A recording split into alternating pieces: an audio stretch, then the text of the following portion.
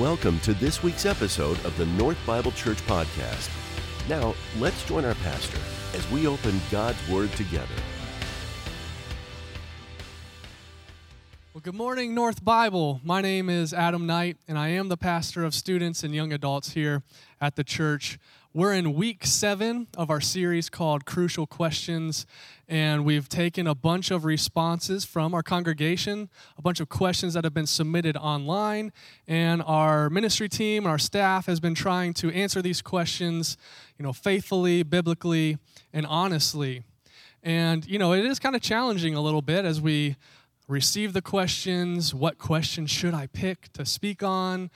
Could I take, a couple questions that are somewhat related and connect the dots a little bit?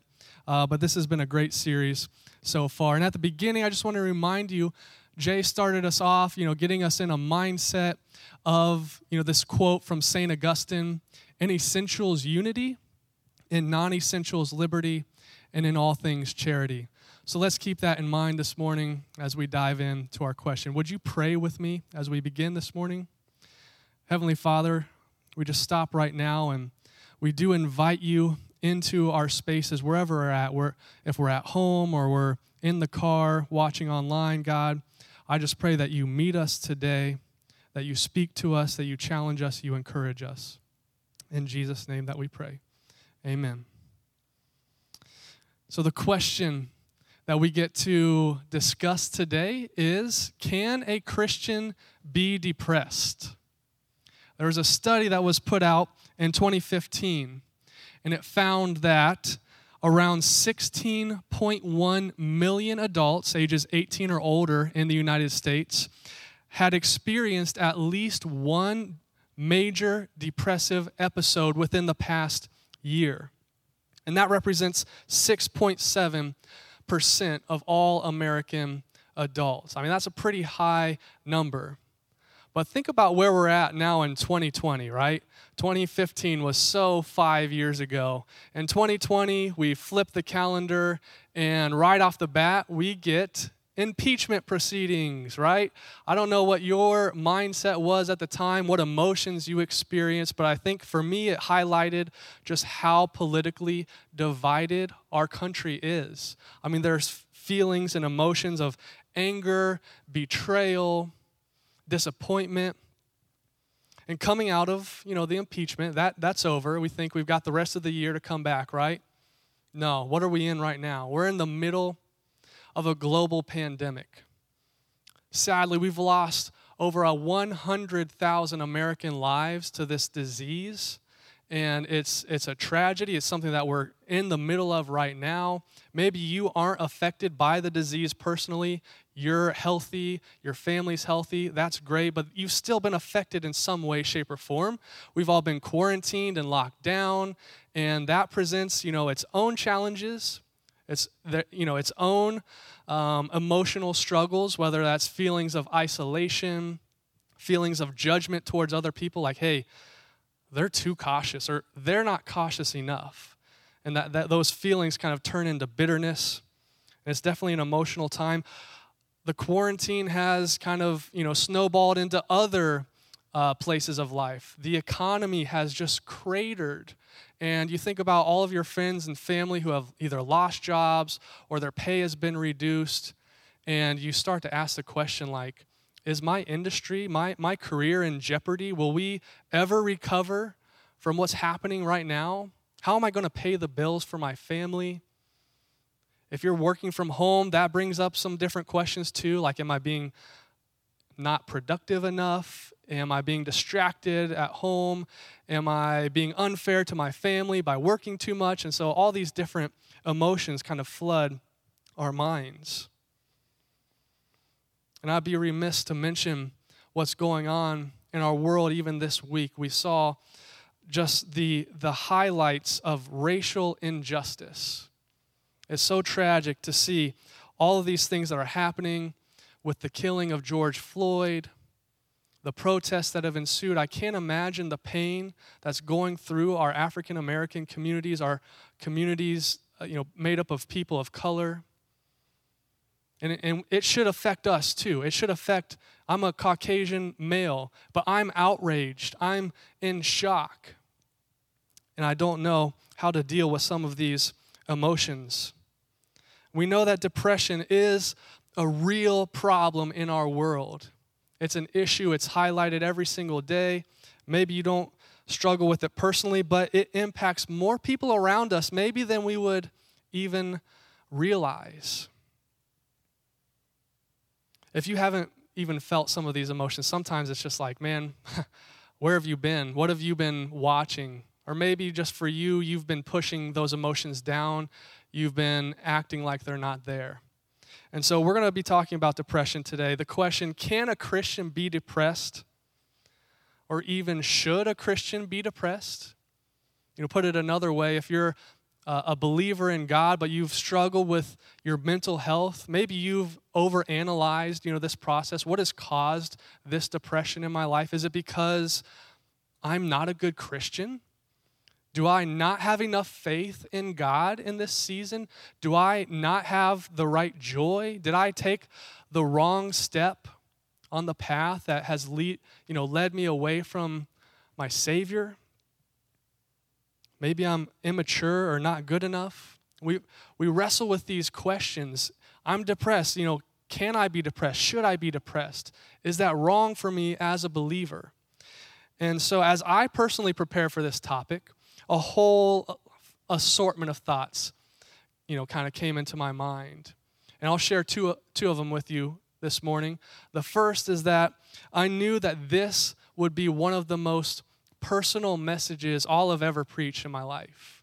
It's going to be vulnerable. I'm going to peel back the curtains a little bit and share what's going on in my heart, my life. And sometimes, that's difficult because we want our pastors to be sparkling and polished, all put together.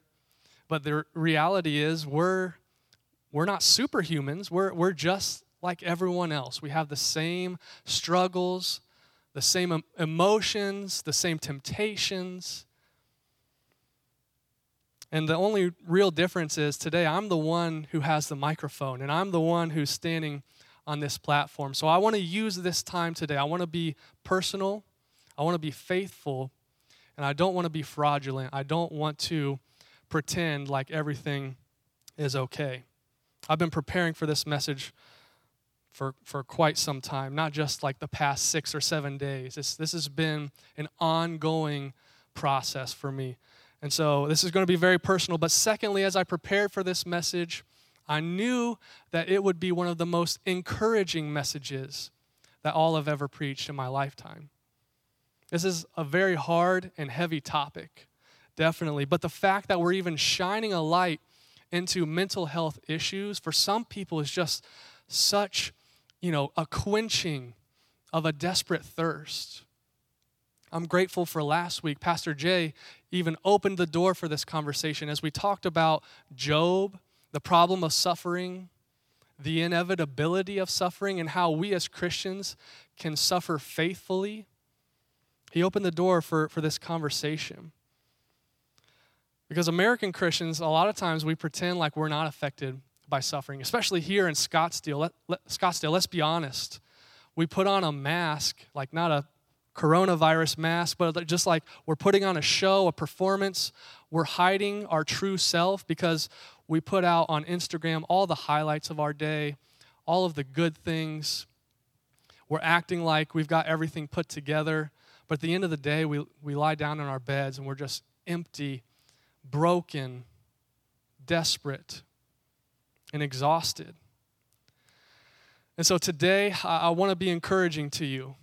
I know that God wants to work in your life. It may be painful to start down this road of vulnerability and taking off that mask, but God is a God of grace, and He will meet you. His presence will be with you wherever you're at right now. And so this question, can a Christian be depressed? It is crucial to discuss in our church because it has been taboo for far too long.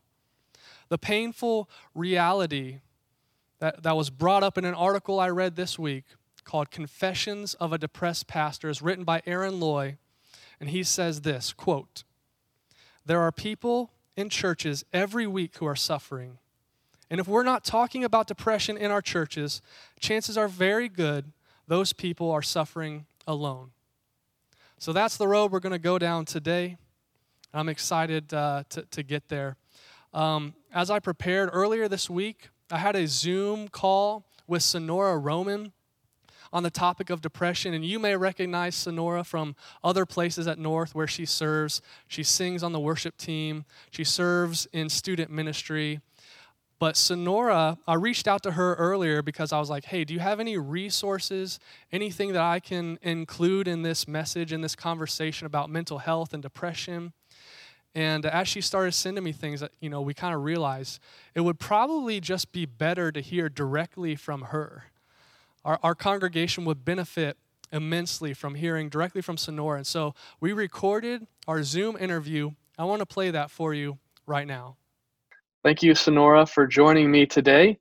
Would you just start off by sharing a little bit about your experience, your education in this field, and where you'd like to pursue your career? Yeah. So I did my undergraduate degree in family studies, and I'm getting my master's degree now in marriage and family therapy, so I can become a marriage and family therapist. And yeah, it's exciting. Well, I appreciate your perspective and your expertise in this matter. And so I wanted to ask you a few questions that kind of centered around, the science and the statistics around clinical depression. And so to start off, could you just speak a little bit about, what is clinical depression, definitions, maybe what it isn't? Yeah. So depression is a mood disorder. So that means that it affects the way that you're able to regulate your own mood. So there are 8 different depressive disorders. I think the one people consider most often when they think of depression in broad terms is probably major depressive disorder. And in the Diagnostic Statistical Manual of Disorders, it's a big old book, probably this thick, with all of the different mental illnesses and their diagnostic criteria. But for major depressive disorder, you only need 5 of these symptoms in order for it to qualify diagnostically as major depressive disorder. And those include depressed mood, which can also be an irritable mood, diminished interest or pleasure in activities you enjoy, significant weight loss or weight gain, sleeping too much, sleeping too little, moving around a lot, not moving around a lot at all, fatigue, loss of energy, feelings of worthlessness or excessive inappropriate guilt, diminished ability to think or concentrate, recurrent thoughts of death or suicidal ideation. Suicidal and depressed aren't always together. You can have symptoms of suicidality when you're depressed, but you don't have to. You can have any of those 5 symptoms to be considered somebody who has major depressive disorder. So they might not look depressed. They might not look sad like you're expecting. So it just kind of depends on the person. Yeah, and so you mentioned there were a couple different depressive disorders, and I was thinking and reading through, major depressive disorder. You talked about before bipolar depressive disorder, persistent depressive disorder, which lasts longer, postpartum. And so there's all these different types of depression, but maybe could you speak a little bit about, the statistics about who this affects? Yeah, so this affects a whole lot of people. In America, major depressive disorder alone affects 16.1 million adults, which is 6.7% of the population aged 18 and up. It does also affect children and teenagers, but it looks a little different for them, and the rates are not as consistent in terms of statistics. There's some more prevalence in women than men. But that could just be because women go to get help for depression more often, that those rates are different. And the highest age group in terms of rates of depression is men age 65 and up, is where we see the most incidence. Yeah, that's interesting. Would you say that there's a difference in being depressed versus feeling depressed? Absolutely. I think in our culture, sometimes the term depression gets thrown around kind of lightly. But any feeling of sadness is not the same as depression. There's very normal and healthy range of sadness that you can feel, and not have that qualify as depression. There are things that you should be sad about that you're not going to be depressed about. Depressed is this disordered sadness, where this feeling of hopelessness and apathy and all these different emotions just start to override your daily life, and you're not able to function the way that you should or could before. What, if someone's out there watching right now and they're kind of wrestling with that distinction, like, are these just temporary feelings, or maybe this is something that's a little bit deeper? What can they do? Where can they go for help? Yeah. I would say it really starts by telling one person you trust. And from there, maybe find a professional. There are people who are trained to be able to diagnose clinical mental disorders. And if that's something you think you might be struggling with, it's worth talking to someone about. Or even your general, like your GP, your regular doctor, they're a good place to start too. You could bring up your feelings with them, and they have experience in whether or not you need to maybe see a mental health professional. So they might be a good starting place as well. And what about, say I know somebody that maybe wrestling with this. If I know someone who in my life, maybe exhibiting some of these symptoms, I'm not a professional, I can't diagnose them, but what could I say to help them? And maybe what shouldn't I say? Yeah. I think to begin, if somebody comes to you saying that they're struggling with these kinds of feelings, be willing to sit in that with them. Be willing to listen and to just accept the way that they're feeling. I think there's a lot of cultural discomfort around sadness. And sometimes in our discomfort, we can push the depressed person away because we're not comfortable with their level of sadness or the depth of their feeling.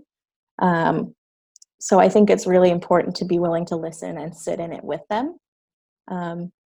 And not to necessarily offer advice, but just say, how can I support you? Is there something you want from me?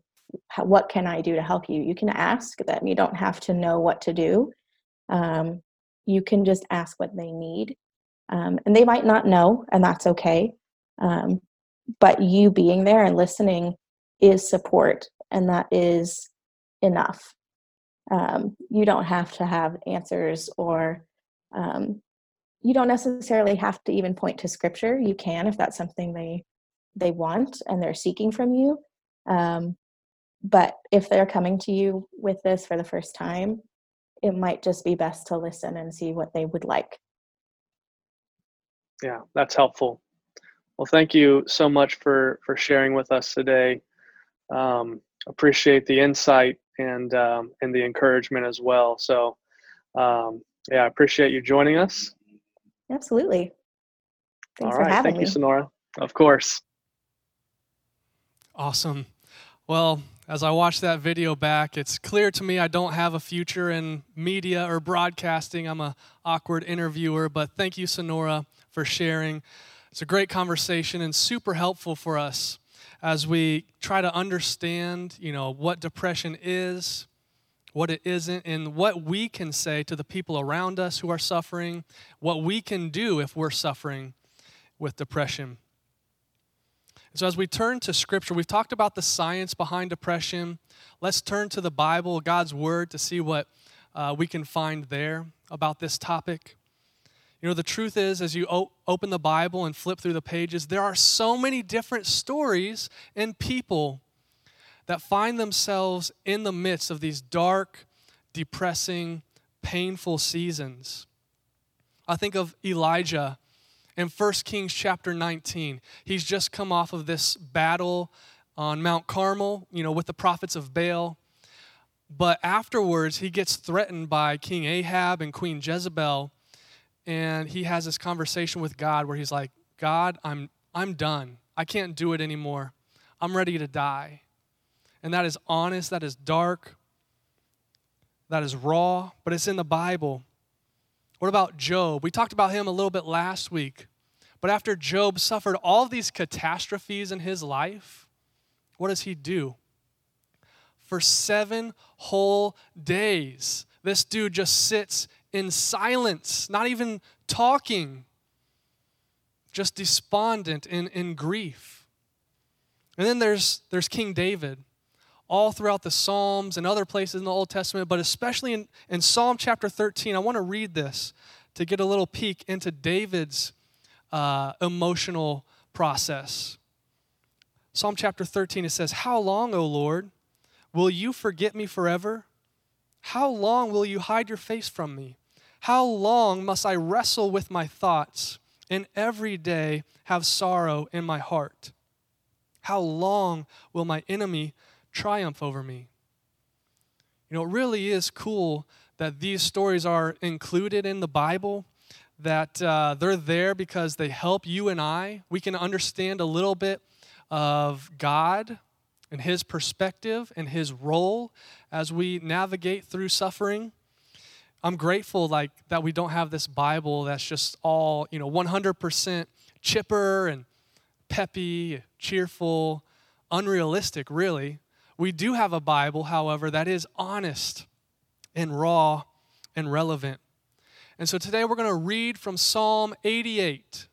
I'd invite you to turn in your Bibles there, or if you have it on your phone, you can pull up the Bible app, Psalm chapter 88. I do want to give you a heads up. This can be a really brutal passage to read. But it is helpful, man. And so you think about, remember 2 Timothy 3:16. It says, all Scripture is God-breathed and is useful for teaching, rebuking, correcting, and training in righteousness, so that the servant of God may be thoroughly equipped for every good work. So keep that in mind as we read Psalm 88. I'm going to read all 18 verses here, so let's buckle up. Here we go. Verse 1. Lord, you are the God who saves me. Day and night I cry out to you. May my prayer come before you. Turn your ear to my cry. I am overwhelmed with troubles, and my life draws near to death. I am counted among those who go down to the pit. I am like one without strength. I am set apart with the dead, like the slain who lie in the grave, whom you remember no more, who are cut off from your care. You have put me in the lowest pit, in the darkest depths. Your wrath lies heavily on me. You have overwhelmed me with all your waves. You have taken me from my closest friends and have made me repulsive to them. I am confined and cannot escape. My eyes are dim with grief. I call to you, Lord, every day. I spread out my hands to you. Do you show your wonders to the dead? Do their spirits rise up and praise you? Is your love declared in the grave, your faithfulness in destruction?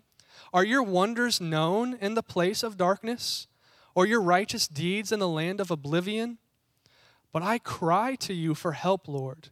In the morning my prayer comes before you. Why, Lord, do you reject me and hide your face from me? There's 4 verses still to go here. Let's see if there's any resolution coming. Verse 15, from my youth I have suffered and been close to death. I have borne your terrors and am in despair. Your wrath has swept over me. Your terrors have destroyed me. All day long they surround me like a flood.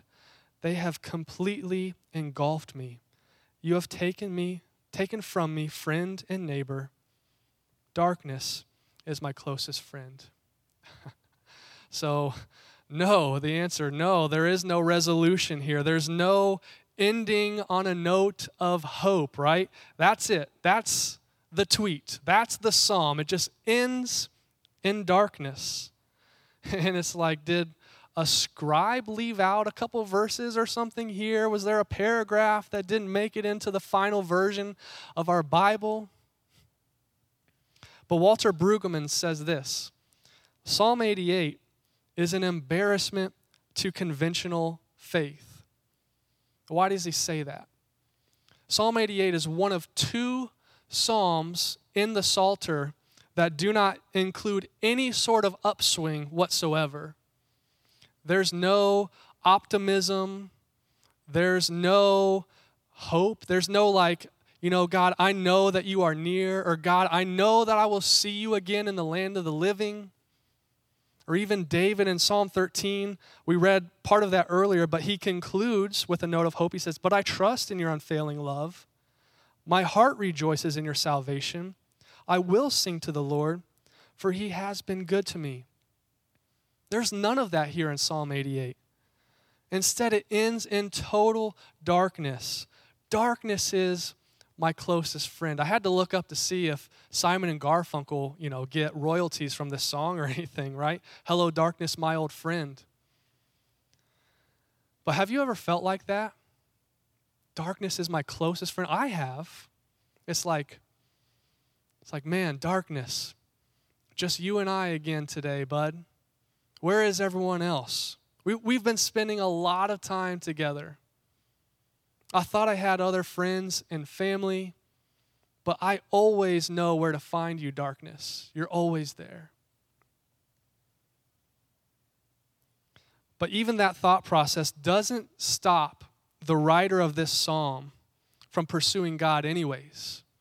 All throughout the psalm, you can read all the different times where he is going back, crying out, right? He says, "Day and night I cry out to you," in verse 1. He says, "I call to you, Lord, every day," in verse 9. "In the morning my prayer comes before you." He says that in verse 13. He perseveres even in the silence, even in the darkness. And so we can see that this is a person of faith. This is someone who believes in God. In verse 1, he says, "God, you are the God who saves me." It's not like he's saving him from a small trial or a jam or pickle or whatever it is. Like, this is eternal salvation, salvation of his soul. He's a believer. He believes that God is going to answer him at some point, even in the midst of this painful silence. He has hope, but he still shares his honesty, his raw emotions here. And so my answer to the question, can a Christian be depressed, is yes. We've seen it in the research. We've observed it here in the pages of Scripture. And I've observed it in my own life personally. And what I want to do today is I want to dispel the myth that depression is your fault. That it's because you're a bad Christian, or you have a lack of faith, or you've been disobedient, or you're too weak to follow God, in a mature way. I want to dispel that myth. There's so many different causes for depression that we've observed that can rise up inside of you. Let's look at a couple of them right now. First are biological factors such as physical illness, injury, or brain chemistry. Did you know that when you suffer from depression, it can literally change the physical makeup of your brain? When you go through depressive episodes, your hippocampus releases a hormone called cortisol. When cortisol floods your brain, then the hippocampus actually is unable to produce new neurons, and so your hippocampus actually shrinks. That leads to memory problems. This is like a physiological response in your body. I don't think you can control that. It just happens when you're depressed or stressed or anxious. And cortisol also, it enlarges the amygdala, which is like the center of your emotional response. And so if you've got an enlarged amygdala, that means enlarged emotions, bigger mood swings, deeper despair, darker sadness. Are you able to stop your amygdala from growing on command? I'm not. It's not your fault, right? And another cause of depression comes from life experiences, such as trauma or a history of abuse. Those are certainly not your fault whatsoever. Another cause, family history of mental health problems. Sometimes it's just passed down. And it's not like we have an opt-out clause that we can sign before we're born, like, no, I don't think I want that gene in my life, maybe next time. That's absurd. We can't control some of these causes of depression. There's different causes. But the bottom line is you are not a bad Christian because you are living in the darkness. Like one of the hard parts that even Sonora brought up earlier is the way that we talk to people who battle mental illness. Sometimes we're not sure what to say. We want to be loving to them. We want to find a solution. But sometimes our responses kind of cut the legs out from underneath what they need to do to recover, to heal. Sometimes we can say things that are so shallow, like, oh, you're depressed, just get over it. Or trite, like, come on, man, just look at the bright side of things. It'll be okay. And that's not helpful when someone is clinically depressed. But if we looked at mental health in the same way that we, talk about physical health, it would be totally different. If someone that I know broke their arm, I wouldn't go up to them and say, you know what? Just look on the bright side. You can heal yourself. I got a cut on my arm once, so I know exactly what you're going through. That makes no sense whatsoever. But that's often the tact that some people take when talking to people with mental illness. There is a stigma around mental health. That's why Sonora mentioned that women are more likely to get the help that they need, to reach out to someone, more than men. And I'm a man, right? I read that the average age for the onset of major depression is 32 and a half. I'm 33. And I think because of the stigma around it, that's one of the reasons why it's been so hard for me to share with people. I don't want other people to see, my darkest thoughts, my darkest fears. I don't want to be perceived as weak or defective. I've got my reputation to worry about, and it's totally a pride thing, but it's not good. In fact, when you compare mental health to physical health, I'm like the guy who makes a New Year's resolution to go to the gym, and I show up, a couple times in January, and then you don't see my face there ever again. Right? I've done counseling on a couple of occasions, but I've stopped going. I've given up. And that's been to my detriment, if I'm being honest. This past week, Kayla and I celebrated 7 years of marriage. And, she'll back me up on this. But this past year has been one of the hardest years of my life. Not just marriage or parenting, but also relationships, friendships, ministry. There's so many different things that I'm struggling with. And it's because I've ignored these warning signs in my life of mental health, right?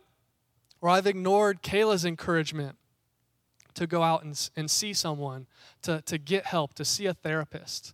We just talked about how she recommended someone months ago and wrote out the name, and I used that Post-it note as a bookmark, and I lost it. I don't know what book it's in. But this has been an ongoing battle for me. This has happened even before the quarantine, before coronavirus. But maybe you're like me, and this season of life has highlighted the depression in your life, the struggles. Maybe it's exposed some of those things or exacerbated some of those issues. But we make excuses, right? We're isolated right now. I can't see I'm not going to go in a closed room with a counselor for an hour. That would be dangerous. And so we make all these excuses about not making appointments. And so for me, like, this is my struggle. I don't know really where I'm at in this journey. I would love to be able to stand before you this morning and say, you know what, that's all in the rearview mirror. That's all behind me.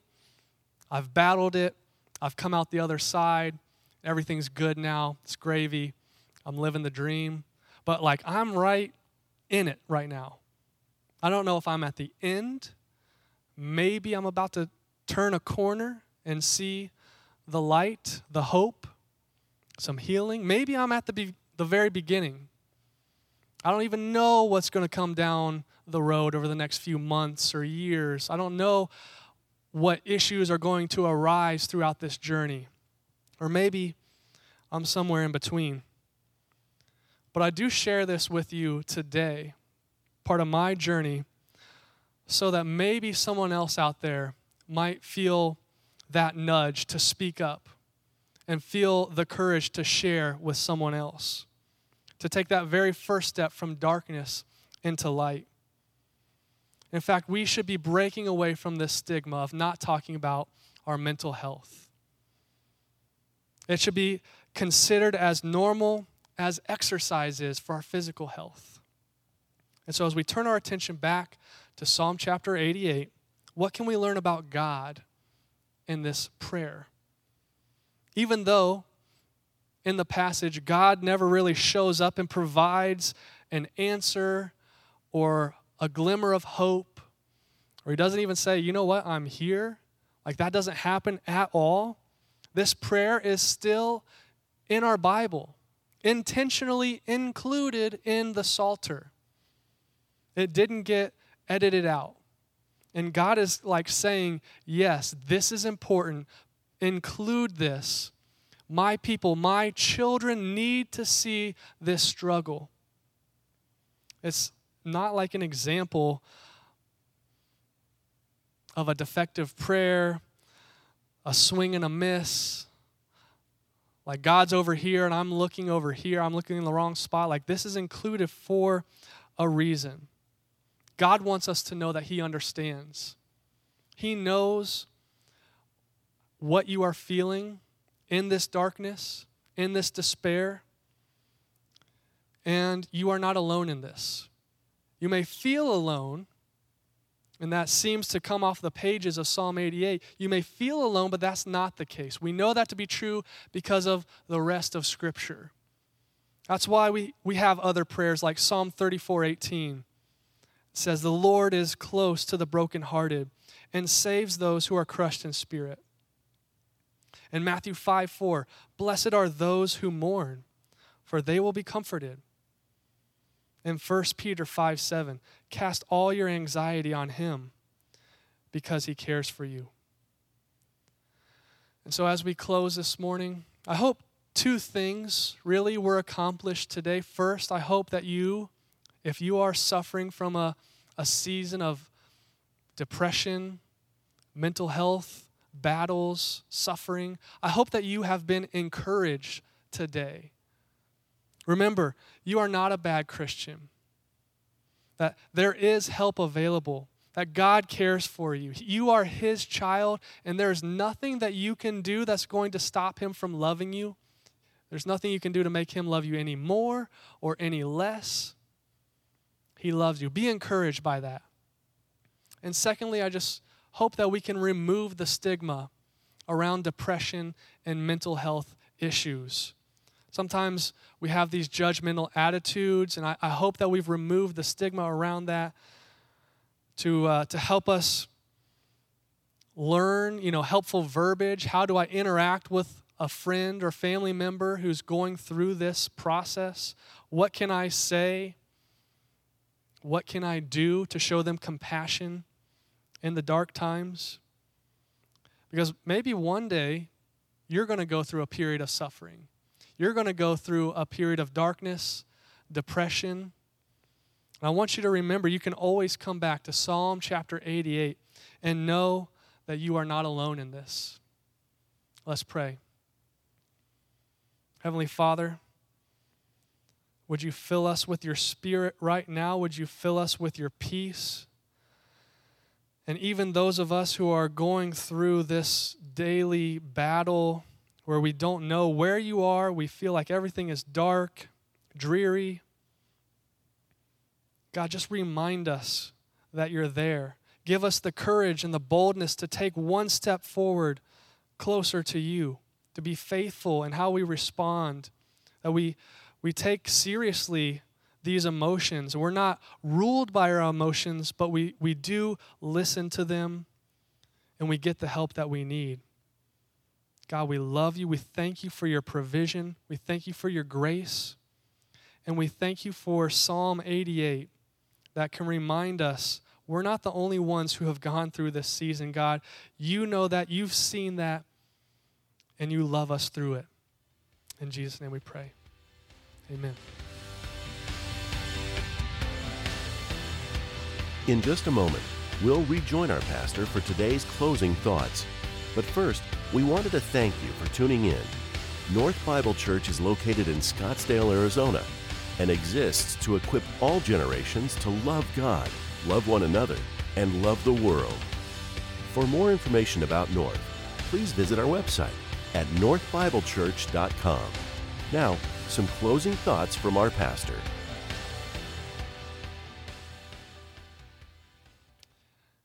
Aaron Loy, remember the pastor who wrote the article, Confessions of a Depressed Pastor?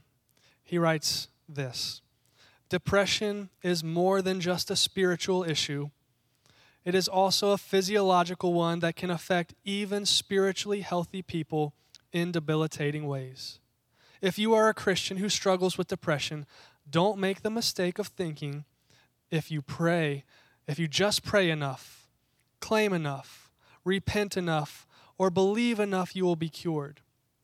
That may be part of the solution, but you may also find you need to treat the issue medicinally and therapeutically as well. Each is a gift and an expression of God's grace. Please ignore anyone who tries to shame you into thinking otherwise. May God's peace comfort you in this season. Even if you don't feel him beside you, I pray that you keep calling out in the darkness. I pray that you keep taking those steps towards the light. Maybe it's just sharing with someone that you trust, someone that loves you. Maybe it's reaching out to a counselor.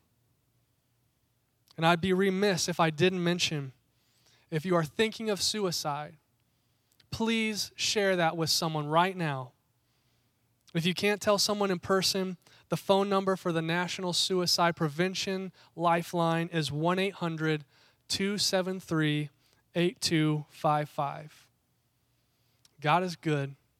You are loved. You're not alone. We'll see you next week.